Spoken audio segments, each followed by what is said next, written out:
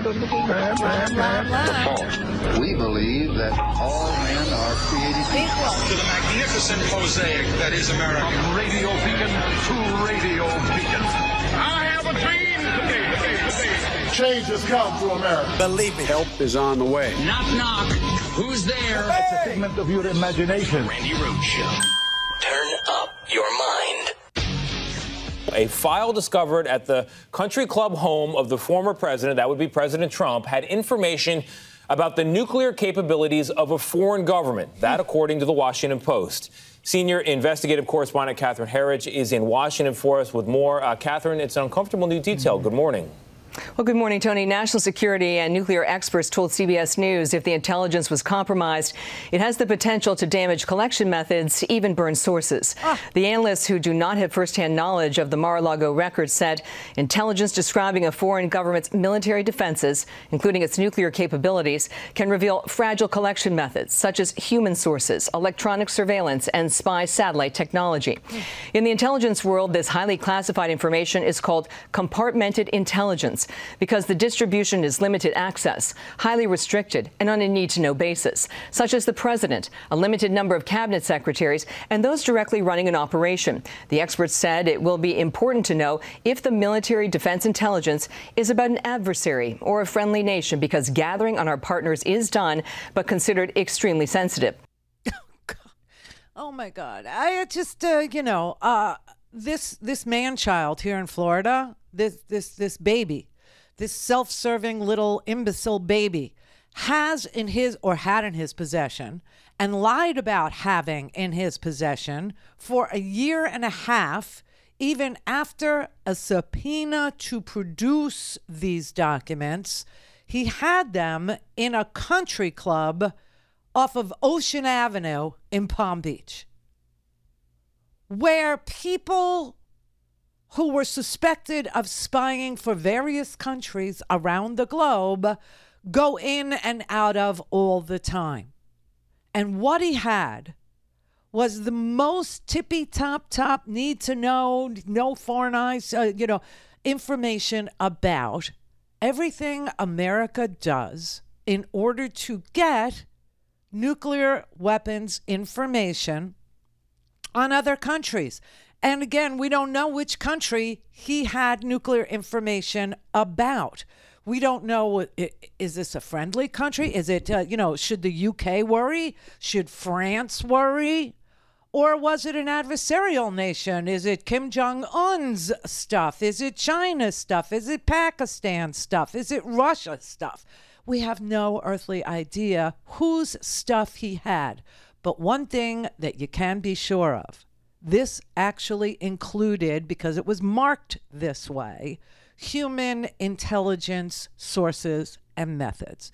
And, throughout the years, we've always talked about, the most closely held secrets are always sources and methods. And why have we talked about that? We've talked about that because there have been other legal issues in play in our lifetimes as, citizens of this here country. And we always said, oh, well, you can't just, talk to these people in open session.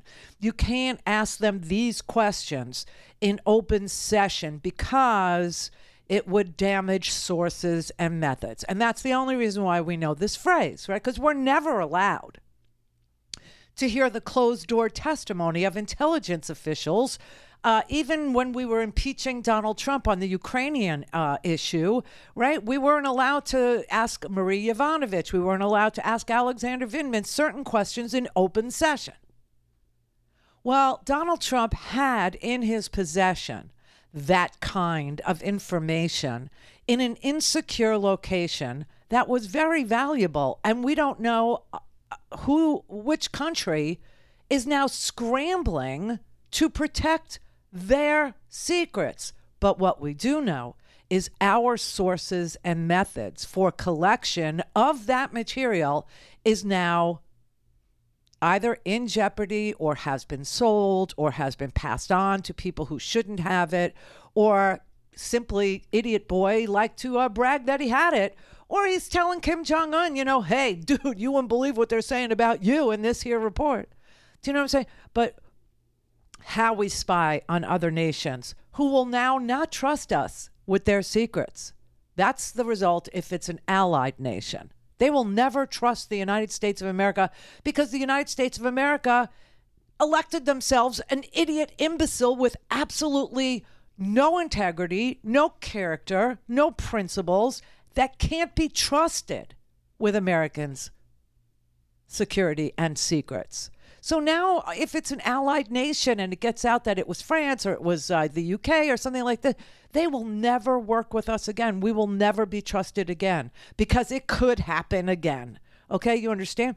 Now, if it's a hostile nation and we were actually turning people into double agents or into operatives for us, which is, the whole issue of spying is a very high-risk business. These people literally risk their lives either for their own government or for ours. And you're talking about now exposing them, exposing operatives, exposing, spies, exposing double agents, exposing like every single tool that we have in the human intel box. Never mind that it exposes every single technical aspect of how we collect information, the signals intelligence, which is communications, right? So we don't know if there's information in there about how we encrypt communications between us and people in the field, let's say, or people were interested in the satellites, right? And I said, well, hell, my car can find a satellite, but what about the encryption? What about the satellite technology that we use to spy? What about that? Okay. What about the code breaking? People have to learn how to be code breakers. I know this because, when I was in the Air Force, I didn't do any of this, but the guy that talked me into joining the Air Force, it was, back in the day, I had a boyfriend. He was a code breaker is what he did. He flew in an AWACS plane, and he had the really sexy job. He had the cool job. He had the travel everywhere job. I got the job as the mechanic in New Jersey. Didn't work out for me. But he had that job where they're sitting there and they're intercepting and breaking the code that countries use to speak to each other when they're talking about clandestine activities or when they're talking about nuclear weapons or when they're talking about locating American forces. And that is why everybody is so freaked out by this. That is why. Because an entire array of sources, methods, people, human intelligence, techniques, satellites, encryption, all of it is sitting in this man. I mean, it's terrifying. Terrifying to think that Donald Trump was president of the United States, yes, but that he has all these sensitive secrets now that he's a private citizen, and that we have a judge in Fort Pierce, Florida. This is where she is. In Fort Pierce, Florida, with apparently, I've been listening to lots and lots of federal attorneys on this, saying that a woman on the federal judiciary in Fort Pierce, Florida, doesn't have jurisdiction over executive privilege issues. She should never have even heard this case. And then the other issue about her, she was a Trump appointee in the last batch of judges that Trump actually got through to the Senate.